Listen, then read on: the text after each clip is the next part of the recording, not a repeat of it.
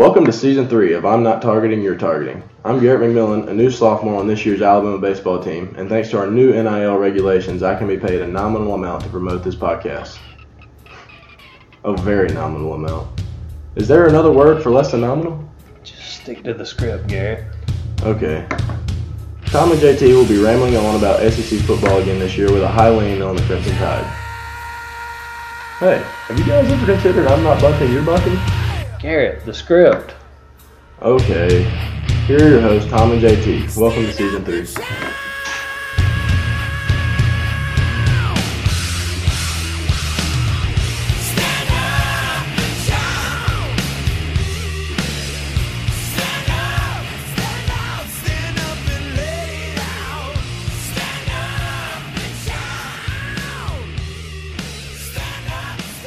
Hey, welcome back into episode 4, season 3. You have episode, I'm just looking at the way you've titled this. It says episode 3-4 SEC West. You have totally thrown me off. But we're going to continue on because we're doing it live, Tom. And my screen just blacked out. But this is episode 4 of season 3. With this opening, I don't know why no sponsors have not called and said, hey, guys, we really need to get you under the umbrella. But we're going to break down the SEC West tonight. Tom, good week. Before you answer that, I've got to say something. It is August the 23rd. It is 7-11. Do you realize in 2 weeks from right this second, we will be warming up to see the Whippets in Las Vegas? Did you realize that? I didn't. I just thought about that, but that is going to be awesome.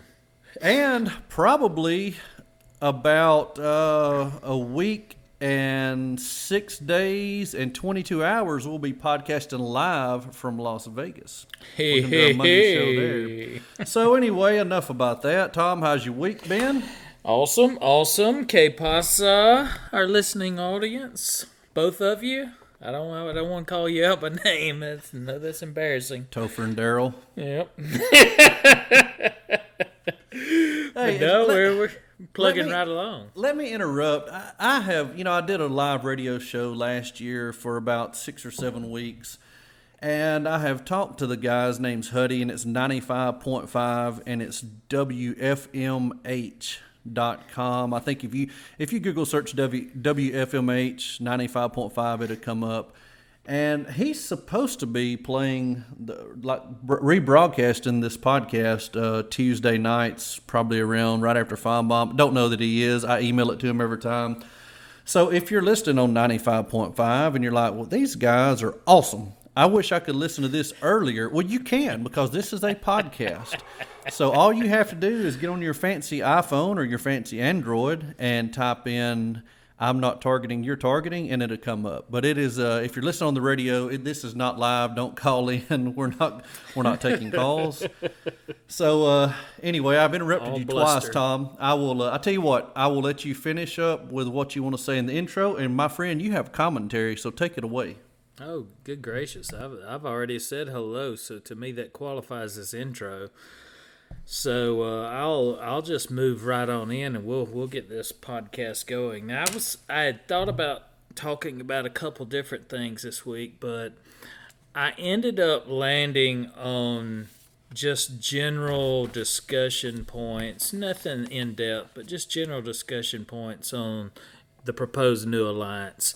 I knew that this week was our third week in the new season. We'd already hit on sort of the national landscape and the NIL regulations early, and then we went to SEC East last week and the SEC West this week, and then next week, of course, is game week, and we'll all be pumped for that. And so I didn't see an opportunity other than here maybe that we probably should at least talk about it a little bit, because it seems to be gaining a lot of traction. And let me just ask you this.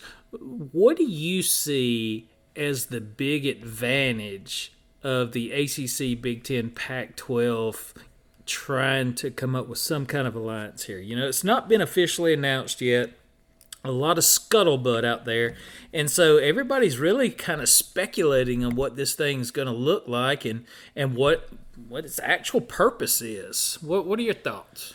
Well, Tom, when you said alliance, I'm like, oh, crap, I hope he doesn't ask me anything, because I legitimately have not. I've seen it mentioned on Twitter. I've seen it on some websites, but I have not read one iota of what's going on. I can only assume that it is, well, I know it's in response to Oklahoma and Texas coming to the SEC, so I would assume that the alliance, if they're kind of saying, hey, SEC, you want to try to build this big, powerful beast, that's fine.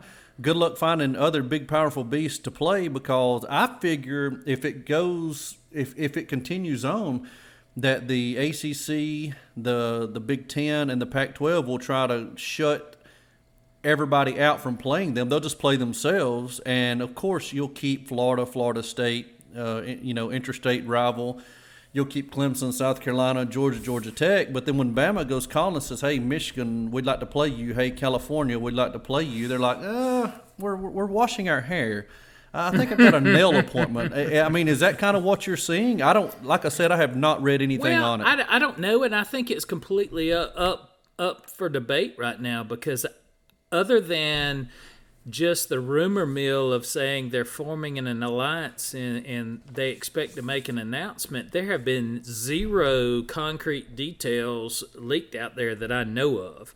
And so, I've just been kind of thinking to myself, what could be the benefits? What are they looking to do? And it's very obvious that it's to combat the SEC's move with Texas and Oklahoma, the strength of the SEC. We went over that, a couple weeks ago about if you were going to select two teams from many conferences over there, they've got arguably the biggest duo of any conference that was out there, and we poached them.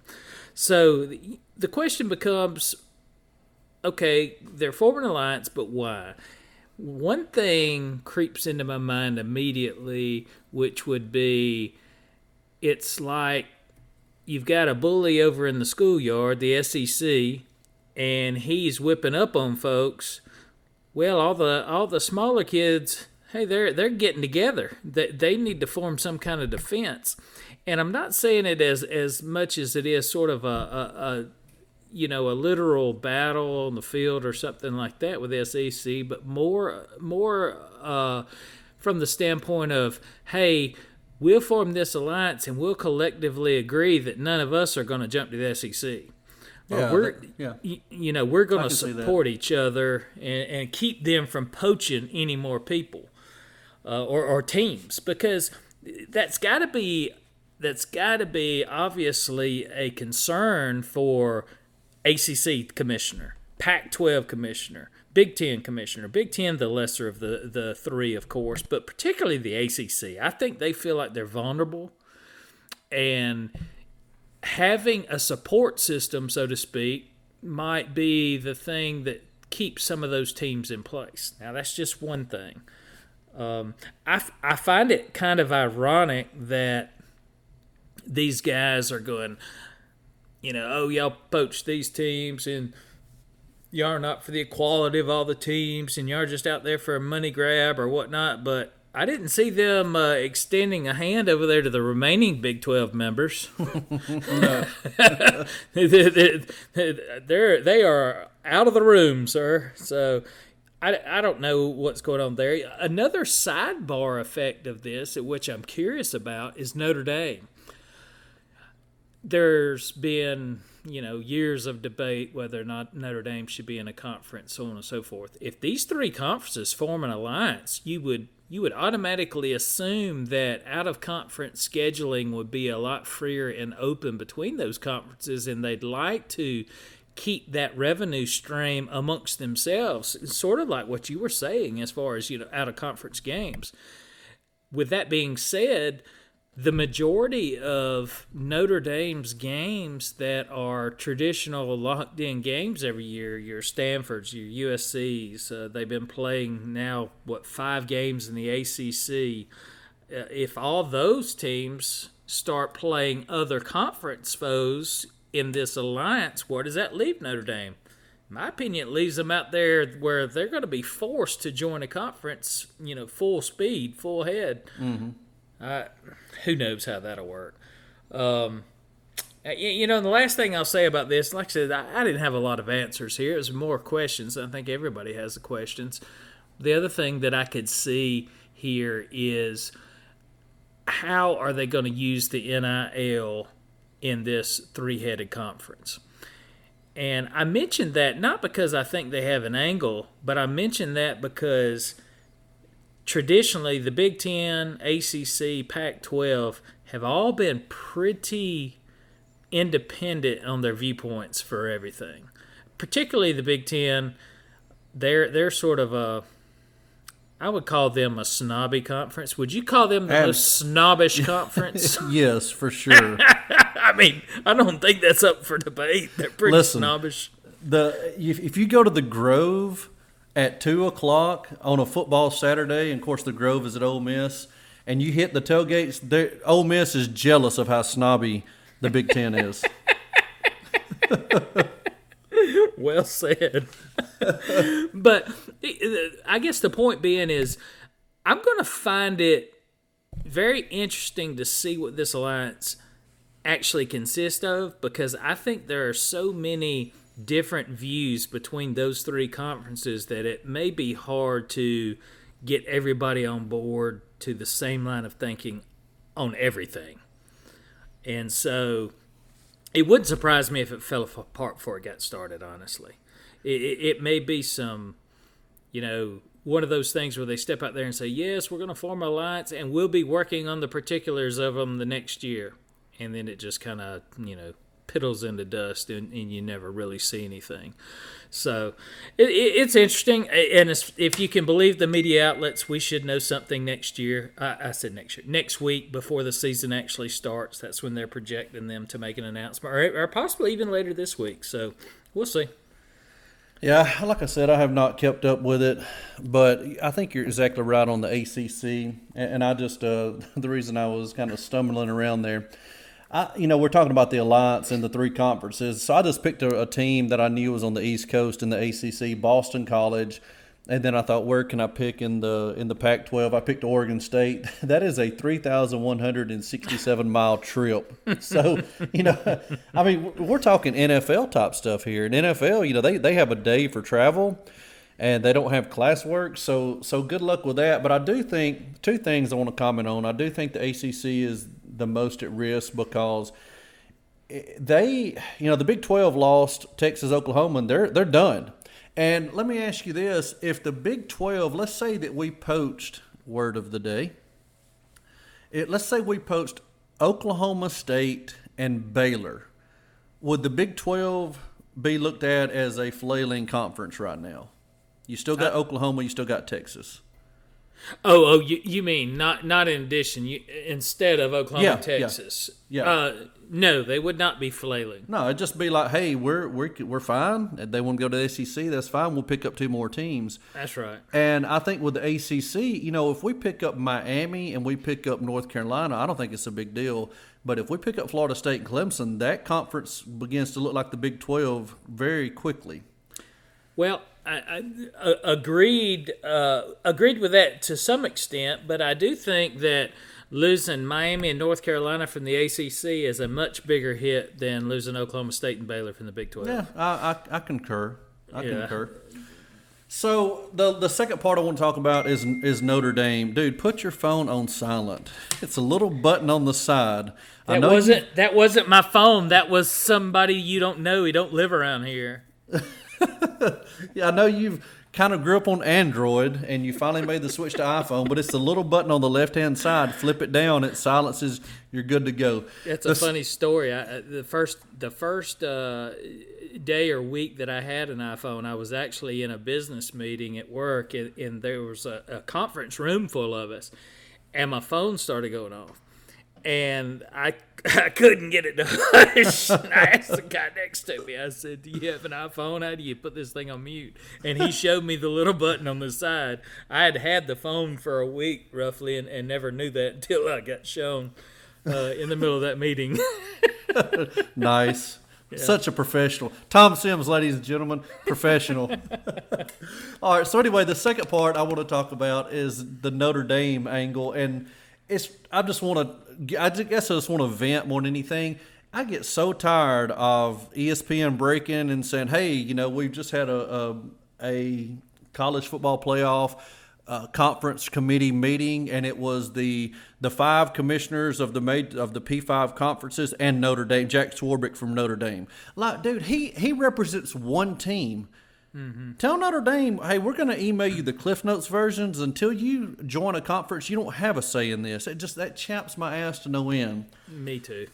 I know it did. That's why I brought it up. Thank you. All right, let's get on to while we're short on time, Tom. And you were worried that we would be running out of things to talk about. Dude, we're 15 minutes in. We're golden. All right, so we're going to break down the SEC West today, which as soon as when we finish that up, we will have an SEC West champion. We already have an SEC East champion. Both of us picked Georgia, correct? Correct. Okay. And so then we're going to have a surprise team. And when we have our 2 number 1 teams, we're going to have, of course, the SEC Championship game participants. We'll have a winner of that. We're going to discuss the 4 playoff teams. We'll talk about the semifinal games, the finals, then we'll announce a national champion. So, honestly, if you want to spend your Saturdays doing something more productive, you're going to know the way the season ends after tonight. We're going to take out all the guesswork. And all these games, you can move on them as if the game has already been played. That's right. This is like your own spoilers for the season. So if you're not big into previews and if you're not big into spoiler alerts, you need to tune out now. We'll give them a few seconds to tune out. I think we can move on. All right, number 7. We'll do it just like we did last week. Number 7, I have, drum roll please, I have Mississippi State. I have Mississippi State at 6-6 overall. And I brought my helmet schedule so I can actually see who we're playing this time. I've got Mississippi State 2-6 in the conference. I'm not sold on Leach. I think he has his little niche of what he does. He's going to absolutely roll the dice and come up aces a few times of the year, kind of like he did against LSU last year.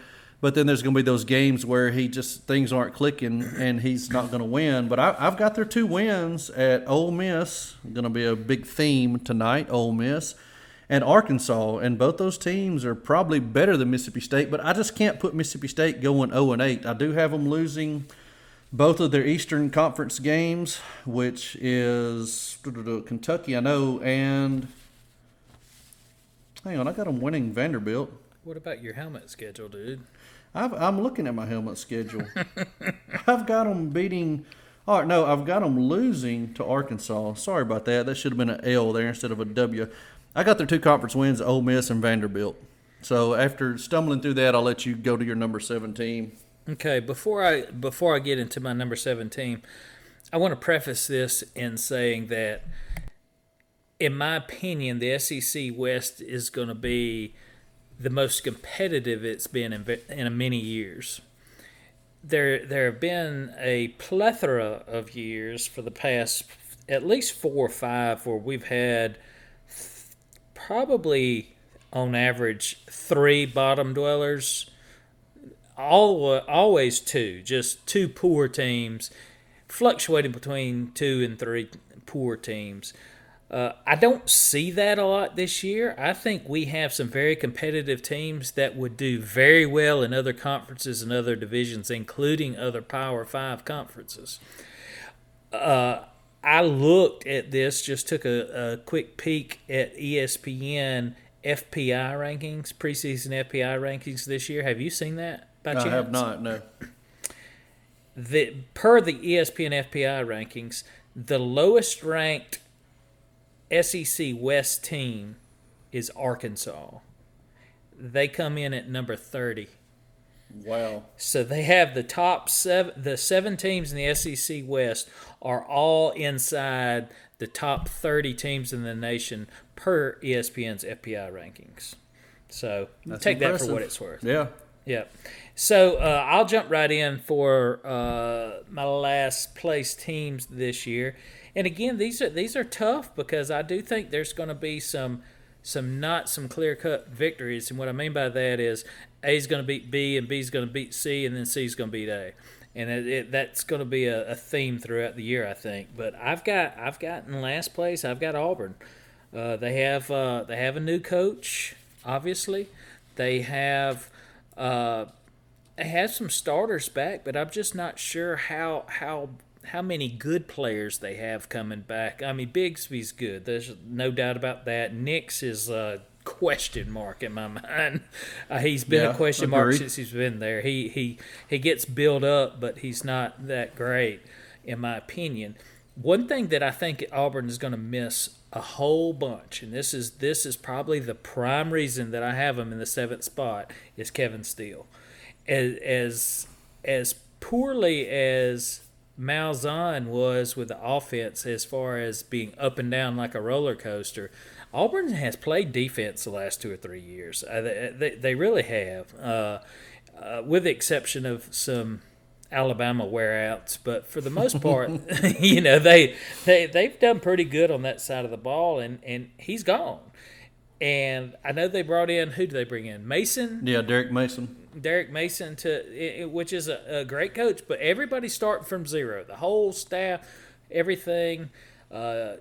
Who knows? I don't even know what kind of offense Harsin is going to run. Do you have any clue? I do, and I will cover it when I cover Auburn. Okay, well, I'll just float that from there. So, but I have Auburn going 5-7 overall, 2-6 in the conference.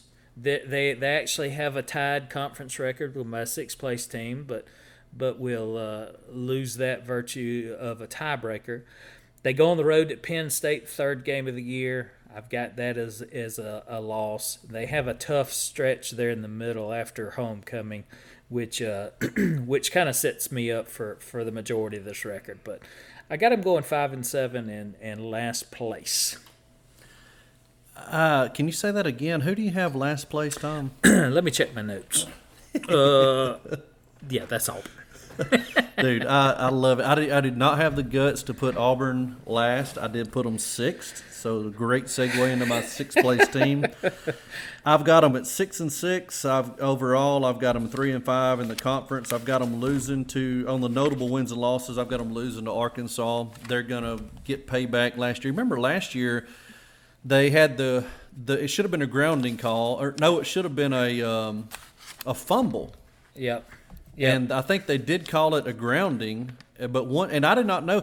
As much football as we know, we probably discussed this last year, as much football as you and I know, and I would say on a scale of 1 to 10, we're a solid 9, maybe 9.5, but we're not 10s based on, I didn't know that rule. But to spike a ball, you have to come up with it cleanly. It has to be a clean center quarterback exchange. If you fumble it, it's a live ball. You cannot spike it. If you spike it, it is grounding. And if you spike it backwards, Bo Nix, it's a fumble. And Arkansas really got the screw job on that. They did. I do have them losing to Penn State. And check the helmet schedule here. Starting on October the 2nd, I've got at LSU loss, Georgia at home a loss, at Arkansas loss, then they get the bye week. So I do have them beating Ole Miss. And I'm telling you, Ole Miss – notice I've gone over 7-6, and Ole Miss is not in either one of those spots, and there usually would be one of the bottom spots. I have high hopes for Ole Miss. But to Auburn, what kind of offense do they run? They run more of a traditional pro set, kind of like what Bama wants to run, and a lot of teams want to run. And see, that was always the X factor with Gus Malzahn, is he was so unconventional. And he knew he loved to beat you.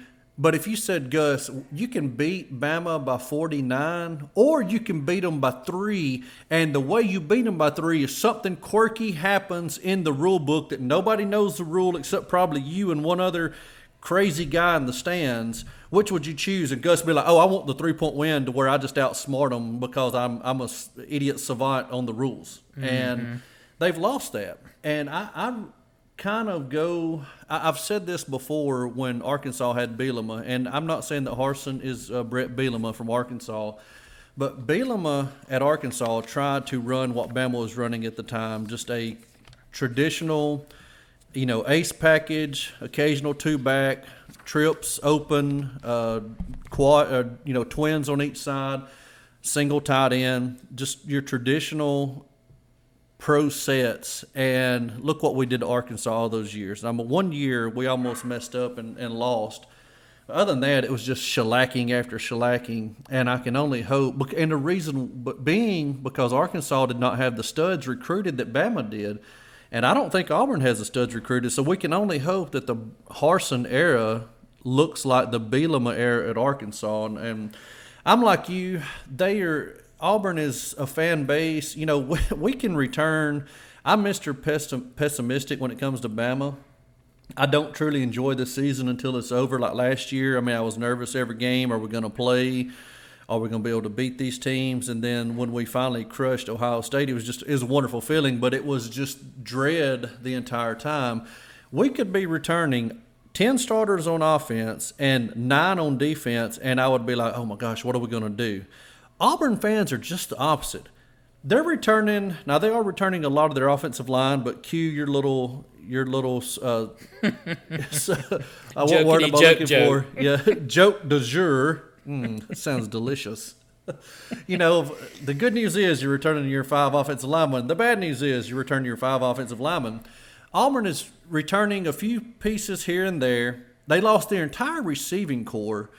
They lost a good bit of their secondary, I believe, and defensive line. They do have their linebackers back. And they're learning 2 brand new systems, offensive system and a defensive system, and their fans like, I see 10 wins. I don't know about you. So anyway, enough about Auburn. I've got them 6-6, 3-5, and I'm rooting for the 5-7. That would be just glorious. So I have so my 6th place team is a team that I had tied with Auburn in the SEC, but lost virtue the tiebreaker, and that will be none other than the other Tigers in the West Division, the LSU Tigers. Yep. Wow. And for the record, and again, that's one of the reasons why I went over how competitive the SEC was going to be this year. This is not necessarily disparaging for these teams, but if all 16 or all 7 teams are in the top 30, then they have to lose versus each other. They all playing each other, so there are no gimmies. And Auburn was 17th in the FBI, and LSU was 16th. And so I have both of them going 2-6 in the conference. LSU, one of their 2 wins is against Auburn to break that tiebreaker. Now, I will say this: I think LSU opens up the year with a road win at UCLA. I think that's a pretty, if you want to call it a fishy line. LSU win a cool. What were they last year? Were they 4-6, 3-7? Man, I don't know. I know they beat Florida on the shoe incident. I'm looking down through. They might have been 5-5. I think they were 5-5. Yeah, they were 5-5. But it was a messy 5-5. It was bad. And they're 5-5, and then they go on the road to Pac-12 UCLA. UCLA's no big time team, but still they're a road favorite out there. So I expect them to win that game. They come back, play McNeese State, Central Michigan, and then bam, they go on the road to Mississippi State, and I expect them to get the first loss right there. And that's gonna it's a tough season from there on out for LSU. If you've looked at their schedule, of course, with all the SEC teams in the top 30 in the West, it's going to be tough for all of them. But they go on the road to Mississippi State, they go on the road to Kentucky. They have to play Florida in a crossover. They also go on the road at Ole Miss, on the road at Alabama, and then they still have to play Arkansas and Texas A&M. Get them at home, but still, those are tough games, and it's just going to be tough for them to navigate. And the trump card, in my opinion, is, and I've been saying this for years. This is no secret. Orgeron is not a good coach. No argument there. He's just not. He caught lightning in the bottle in the championship year and then lost all the chess pieces, and he could not put it even remotely together last year.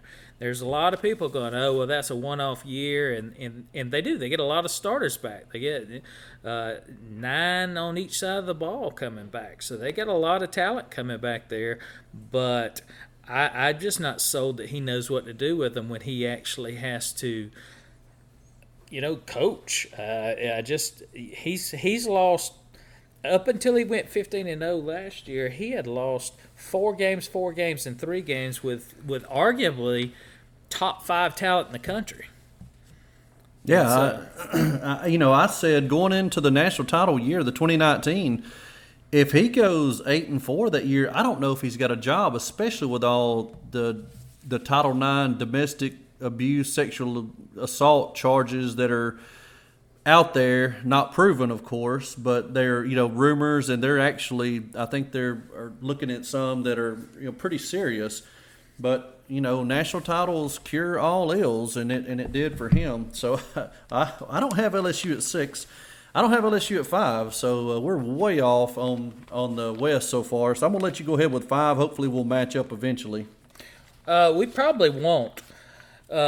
5, I'm going to go with the number 22nd ranked FPI team in the country, and the Mississippi State Bulldogs. But here's where it's going to be very surprising. Maybe for you, it was surprising for me once I got through it all. But I've got Mississippi State 5th in the West, 4-4 in the SEC, 8-4 overall. That's a great year. Absolutely. And yeah. that's Mike Leach. That's the Pirate, his second year. And yeah, it was now nobody can say after the opening game last year that people didn't go, oh my God, Mississippi State has just caught lightning in a bottle. They have hired the best coach ever, because they come out and went to LSU their first game and whipped up on LSU and put up 44 on them. And then promptly lost Arkansas the next week and got beat 24-2 at Kentucky.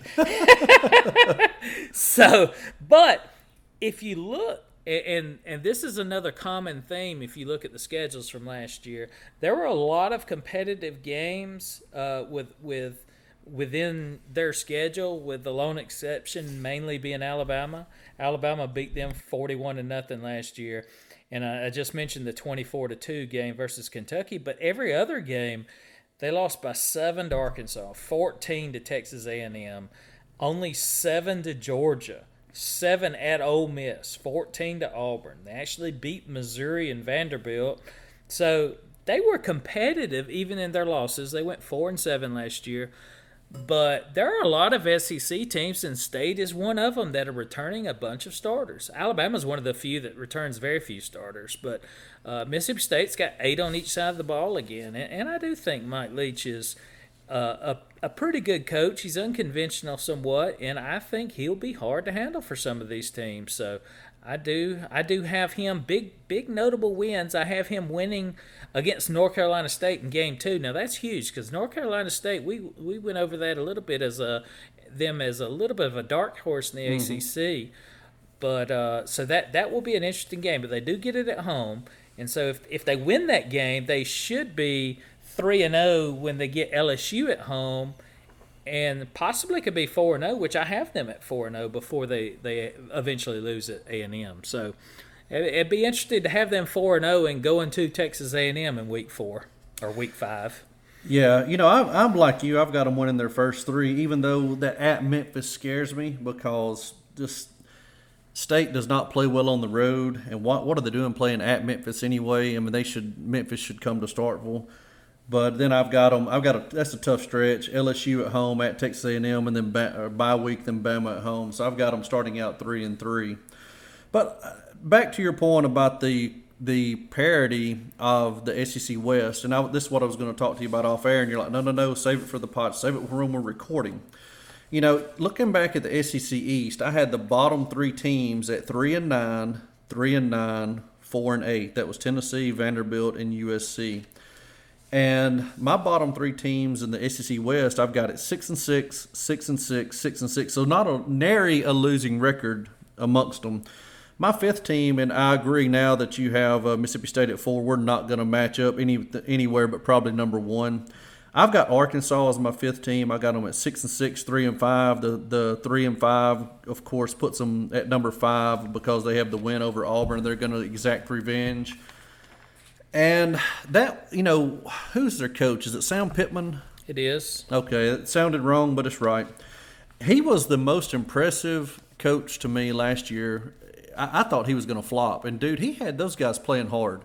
He did. And I've got them beating Rice. I've got them losing to Texas. And that Texas loss, that's not guaranteed. They host Texas in that one. And if they could get that one, they definitely could springboard into 7 wins. That puts them at 7 wins by my sheet. But I think that, of course, they host A&M. They go to Georgia. They got a bad draw on having to go to Georgia in the East. So I see Georgia beating them. And then I've got them losing at Ole Miss. Do have them beating Auburn. And then whoever UAPB, University of Arkansas Peanut Butter, I guess. So I didn't know. Man, thank you for the laugh, Tom. That was kind of a lame joke, but you're Johnny on it. I appreciate that. But there's not a whole lot left to say about the bottom 3. I've got them again identical records: 6-6. 3-5, 3-5, 2-6. We kind of differ a little bit. We both have Auburn and Mississippi State in the bottom 3, I guess. Bottom You three. had Mississippi State at 5. So anyway, what was Mississippi State? Mississippi State was your 5th team, correct? That's correct. Okay, so now we're moving on to 4. And since I'm doing such a good job of leading this discussion, I guess I'll stick with myself here. All right, number 4, I've got Ole Miss. I've got them going 8-4, 4-4, and here's the key. I looked at the schedule, and I'm like, who do they pull in the East? They pull the bottom 2 teams in the East, in my opinion. They have Tennessee, which they have to travel to, and then they host Vanderbilt next to last game right before Mississippi State. So I've got them going 2-0 in the East, and that's what's going to get them to 4-4. I do have them losing to Bama. I've actually got them beating Texas A&M. I think A&M is going to be good this year, but I don't think they can. I don't think they can beat Lane Kiffin again. So 8-4, 4-4, and they sweep the East. My 4th place team, I also have 8-4 and 4-4. They come in at number 30 on the FPI list, the last ranked team on the FPI, Arkansas Razorbacks. So I have them bumped up. You had them at what, 6th, Arkansas, or 5th? I had Arkansas at 5th, so we're just one spot off there. Yeah, one spot off. But I have them 8-4, 4-4. You're correct. They have a brutal schedule, particularly there in the middle. I did have them beating Texas at home, mainly because they were at home there in that second game.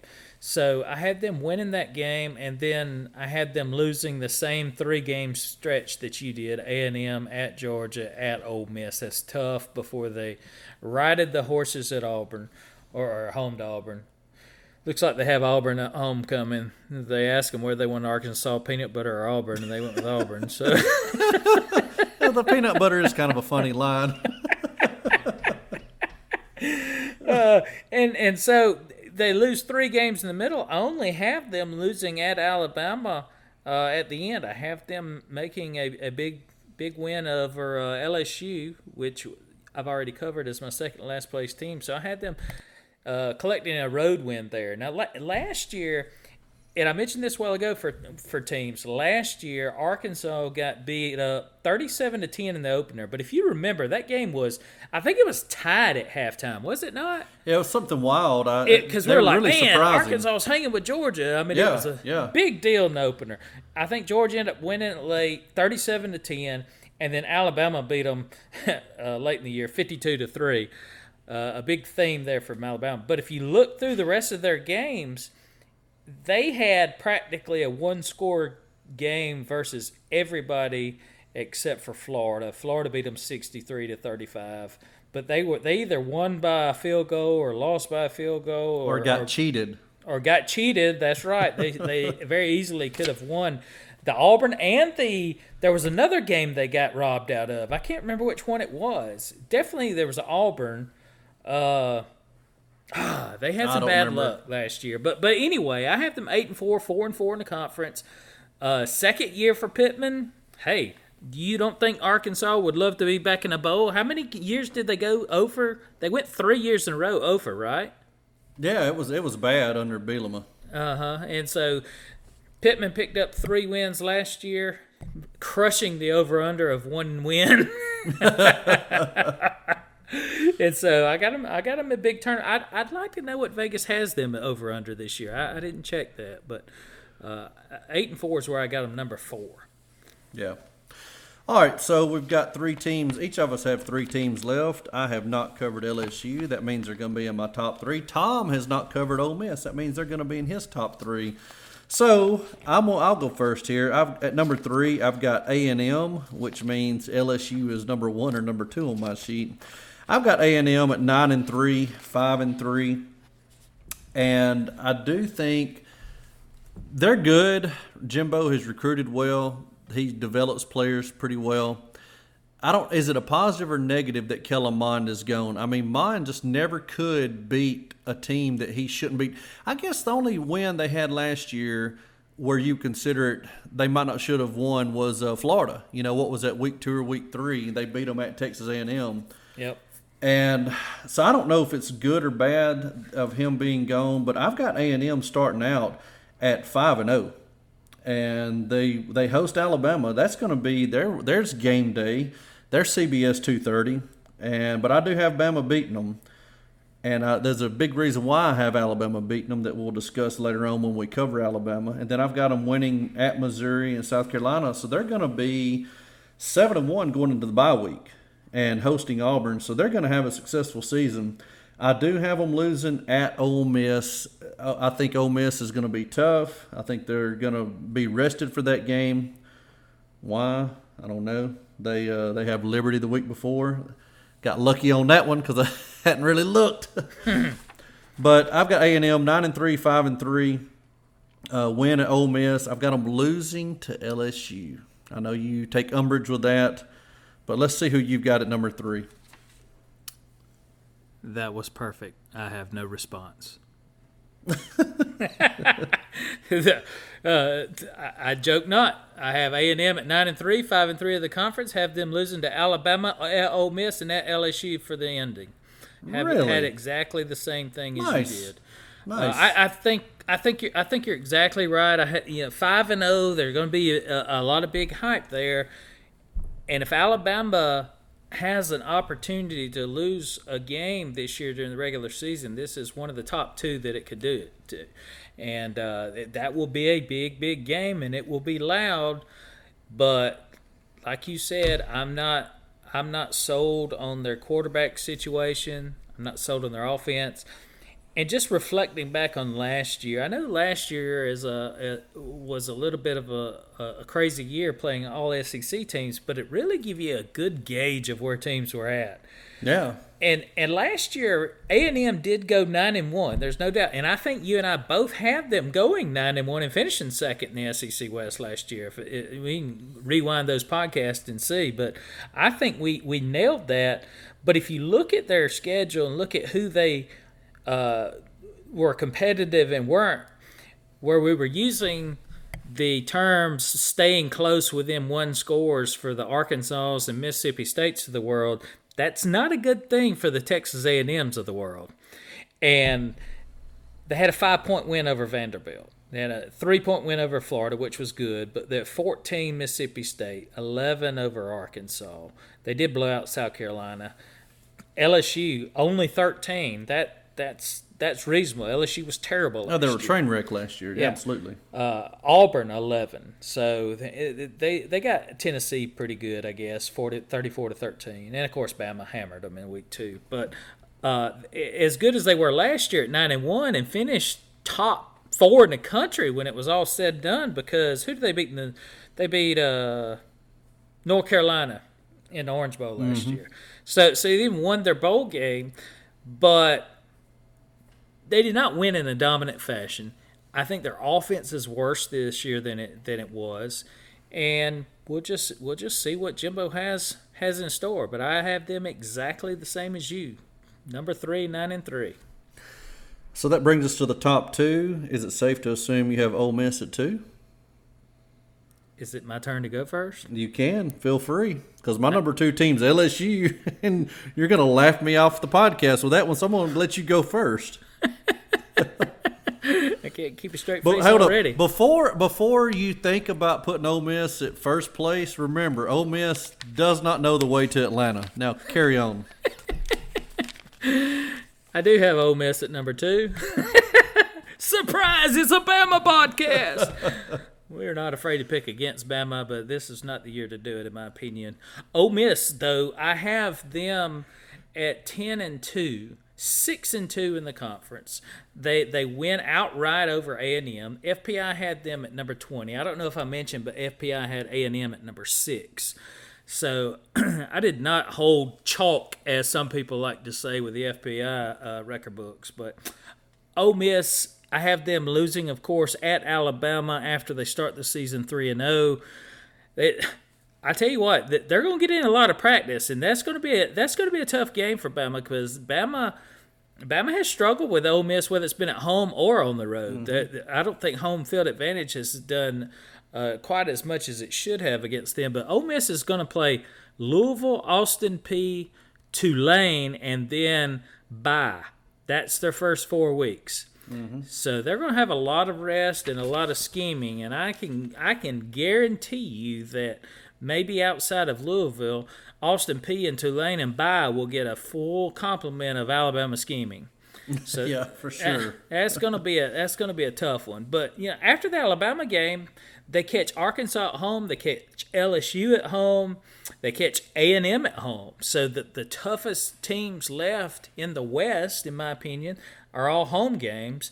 And then I have them beating their chest all year, whether or not they win Alabama or not. But I've got them, losing that game and being 11-1, going to Mississippi State, and them talking about getting into the playoff with not playing in the SEC championship game, and people lampooning their schedule, and however those conversations go, and then them laying an egg in the proverbial egg bowl. Yeah, I've got State beating them too. So 10-2, 6-2, Ole Miss. All right, I've got my number 2 team, identical record, different team. I've got LSU. I really feel, and one of us is going to be proven grossly right or grossly wrong, or maybe LSU falls in at 8-4, 4-4, and we're both wrong. But I just feel like that they have the athletes. I don't know what happened last year. Orgeron was not prepared for the COVID year as some other coaches were. This should be a more traditional year. You got Derek Stingley Jr., probably the best player in the SEC. It's in his contract year. He's going to be more than likely the first defensive back taken off the board. I think they put it together this year. I do have them losing to Ole Miss. I've got them losing to Bama, and I've got them going. Those are, LSU, where are you at? Those are back-to-back weeks. They got at Ole Miss, they got a bye, and then they have at Alabama. I got them losing both of those, and then finished up with wins over Arkansas, Louisiana Monroe, and Texas A&M. So 10-2, 6-2, no big whoop there. So our final team, number 1, no surprise, Alabama. I've got them going 11-1. Topher, are you listening? I've got them going 11-1. 7-1 in the conference. And here's why. I've got their loss to Florida, and here's my reasoning behind that. Dan Mullen, like we talked about last week, very good with quarterbacks. Emory Jones has not been super impressive, but I think if you were going to compare him to someone that Mullen has coached, you might compare him to Tim Tebow or Dak Prescott. Definitely not Kyle Trask. I think Emory Jones is more mobile. And like you said earlier, you touched on, Alabama does not have a lot of the pieces back, especially on offense. And are we going to be good? Absolutely. I've got us 11-1 and 7-1. But you don't, I say this all the time, you don't lose Mac Jones, Najee Harris, and Devontae Smith and get better. You might not get worse, but you don't get, and Jalen Waddle as well. You might not get worse, but you don't get better. And I just feel like it's going to be the first time on the road for Bryce Young. Florida is going to be lathered up. I think they get us, but, and this is what I was talking about earlier, I think the fact that they get us at Florida gives us the experience we need to win at Texas A&M. What is that? 3 weeks later. So 11-1, 7-1. We go to the SEC championship game to face Georgia. Alabama has only been undefeated in Saban's era twice. They had an opportunity to do it, at least a reasonable opportunity where they didn't lose early, at least 3 more times, particularly once they lost as undefeated in the national championship game. It's very tough to do, and I just got through saying that the SEC West is probably as tough as it's been in several years as far as competitiveness goes. And Alabama's crossover SEC East opponent, Florida, you couldn't have picked a worse team except for Georgia. And it's tough. I mean, it's just tough to go undefeated. And if somebody looked at me and said, "All right, where's your money? If you're gonna wager money on it, what's Alabama's regular season record going to be?" I'm going to take 11-1, just like you, over 12-0. But when I look down through here, team by team and game by game, I can't find a loss. And that's how I ended up with 12-0. And I've actually Homer alert. I've actually told this to Topher before. I said smart money is that we'll lose the game. But if I'm going to evaluate them, we're going to be a double-digit favorite in every one of these games. It's hard for me to go up there and just pick somebody as a double-digit dog to win a game outright. And I'm not saying it doesn't happen. Obviously, it happens, or we'd go undefeated every year because we're always favorites. But it's just tough to pick that game out. And I think we alluded to it last time, or at least I did last year when we closed out the season, about how much Bama was not only losing, like you mentioned, but also the recruiting class that's coming up that is unheralded. And one of the things that I noticed, too, on this is that Alabama has this year 2 preseason All-Americans, and one on offense, one on defense, lineman, linebacker. And I went back and looked at the history of the last several years, all the way back to 2011, and Alabama has only had 2 or less All-Americans at the end of the year. Now, this is preseason. We may get to the end of the year and we have 10 All-Americans. But at the end of the year, in the last 10 years, we've only had 2 or less All-Americans 3 times. 2014, when we opened up, we lost to Ohio State in the playoffs. 2017, we actually won the national championship. And 2019, when we ended up with 2 losses and missed the playoffs for the first time ever.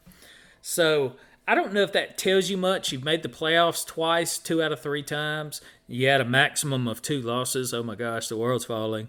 But the world is falling. Yeah, it is something when you look at last year's team, like you said, we had 6 consensus All-Americans last year. 6. We had 3 or 4 more who got a significant number of votes to be on that squad as well. So it just from a game-by-game basis, I just find it hard to find a loss there. I will say this, though, because Florida is going to have an offense. You just mentioned that. I think they're going to be a lot better than people are giving them credit for that new quarterback. But I feel like the Florida-Alabama game will be a very high-scoring affair. And then 3 weeks later, when we go to Texas A&M, I feel like that'll be a fairly low-scoring affair. I think our defense will learn some lessons in Florida that they won't have to implement versus Texas A&M. A&M won't have the offense that Florida has. And we'll win those 2 games in 2 completely different fashions, in my opinion. Well, I'll take it. And if we do beat Florida, I would have to side with you that we go 12-0. So that brings us to the end of the SEC West. We both have Alabama and we both had Georgia, so we can both talk about the SEC championship game in the same vein. It's not like one of us had, because last year. Oh, and by the way, Tom, this is the 3rd year of the podcast. Do you know who has been perfect in selecting both participants and the winner the first 2 years? If you have a mirror right now, you can look at it and you can point and say, it's not this guy, because it's me. I had 2 years ago, I had LSU beating Georgia, and I was throttled on this very podcast by you. And I think that's where I said, well, I felt like you had Bama had to be different. So it was kind of a stroke of luck. But last year I picked Bama and Florida. You might have had the same teams. I had Bama winning. So now this year I have Bama, Georgia. And I have, drum roll, I have Bama beating Georgia. And here's why. It is because Georgia, I don't think they're going to have the confidence. They're going to go into that game, and they're going to be hoping that they can beat us. We're going to be expecting to beat them, and I think that's going to make the difference. And look at our schedule. After October 30th, okay, we have a bye October 30th. We play LSU, should be a tough game. New Mexico State, tune-up game. Arkansas should be a very solid squad. And then at Auburn, we all know what can happen down there at any time. All right, look at Florida beginning October 30th. They have the Cocktail Bowl. Then they have at South Carolina, with trash. Samford, trash. At Missouri, trash. Florida State, ACC, trash. Oh, hold on. I'm on the wrong team. I was fixing to say they're not even playing in the SEC championship game. Let me read. Let's see if we can dub that out. Georgia, I got so excited that I was going to get to use Cocktail Bowl. Georgia, after the Cocktail Bowl, they have Missouri, and I actually have them losing that game because I've got them going into that game undefeated. I don't think they can take the pressure. But Missouri, not very good. I do think they find a way to upset Georgia. At Tennessee, garbage. Charleston Southern, do they even have a men's football team? And then at Georgia Tech. So they're not going to be battle-tested throughout the stretch of their season where we are, and I've got us upsetting. I do believe Georgia might be favored in that game, and if they are, I've got us upsetting them and upsetting the Dog Nation, and Kirby Smart still cannot get that elusive first win over Nick Saban. So roll Tide for SEC. Nice. Well, if you remember, I have Georgia losing to Clemson in the opener, and then running the table. So they're going to be on alert all the way through. So I'm predicting that we blow up bowl season playoffs at the SEC championship game this year when Georgia upsets Alabama for the first time. But Alabama still gets in the playoffs at 12-1. Concur with that. Georgia's in. Clemson, who's beaten Georgia in the first game, is in. And now people's heads are falling off because they're playing each other and you just arbitrarily propping them up. And then Iowa State. I'm letting the Big 12 have a swan song team in there. I do have Bama and Georgia in the finals, with Bama getting the revenge game national championship, though. Nice. Okay, I've got my 4 playoff teams. I've got Bama versus Clemson. Bama at 1. We will have the 1 loss, but after we beat Georgia, we're going to be the number 1 team. Clemson will slip in at number 4. I've got Ohio State, like we talked about chalk earlier. It's just hard to leave out Ohio State and Clemson. They play in crap conferences. They can get in. They both have been successful enough in the past seasons. I know that's not supposed to matter, but let's be honest. If you're on the committee, it's that prejudice, that bias is going to bubble to the top. So I've got Ohio State making it as the 2 seed. I've got Oregon as the number 3 seed, winning the Pac-12 as I talked about a couple weeks back. And the finals, I've got Bama and Ohio State for a rematch of last year. And sadly, I have the Buckeyes upsetting Alabama and ending our national title hopes in the final game of the season. So my national champion is Ohio State. Not proud of it. Hope it doesn't happen, but that's where I stand. Wow, you suck. Yes, I do. All right. Well, if you can't tell, we kind of breezed through that last part because we can see the time, and bro, we are way behind on time. So, you have anything else to add before we close it out? No, sir. Roll Tide. I'm looking forward to next week. Game week, guys. Game week, baby. Game week.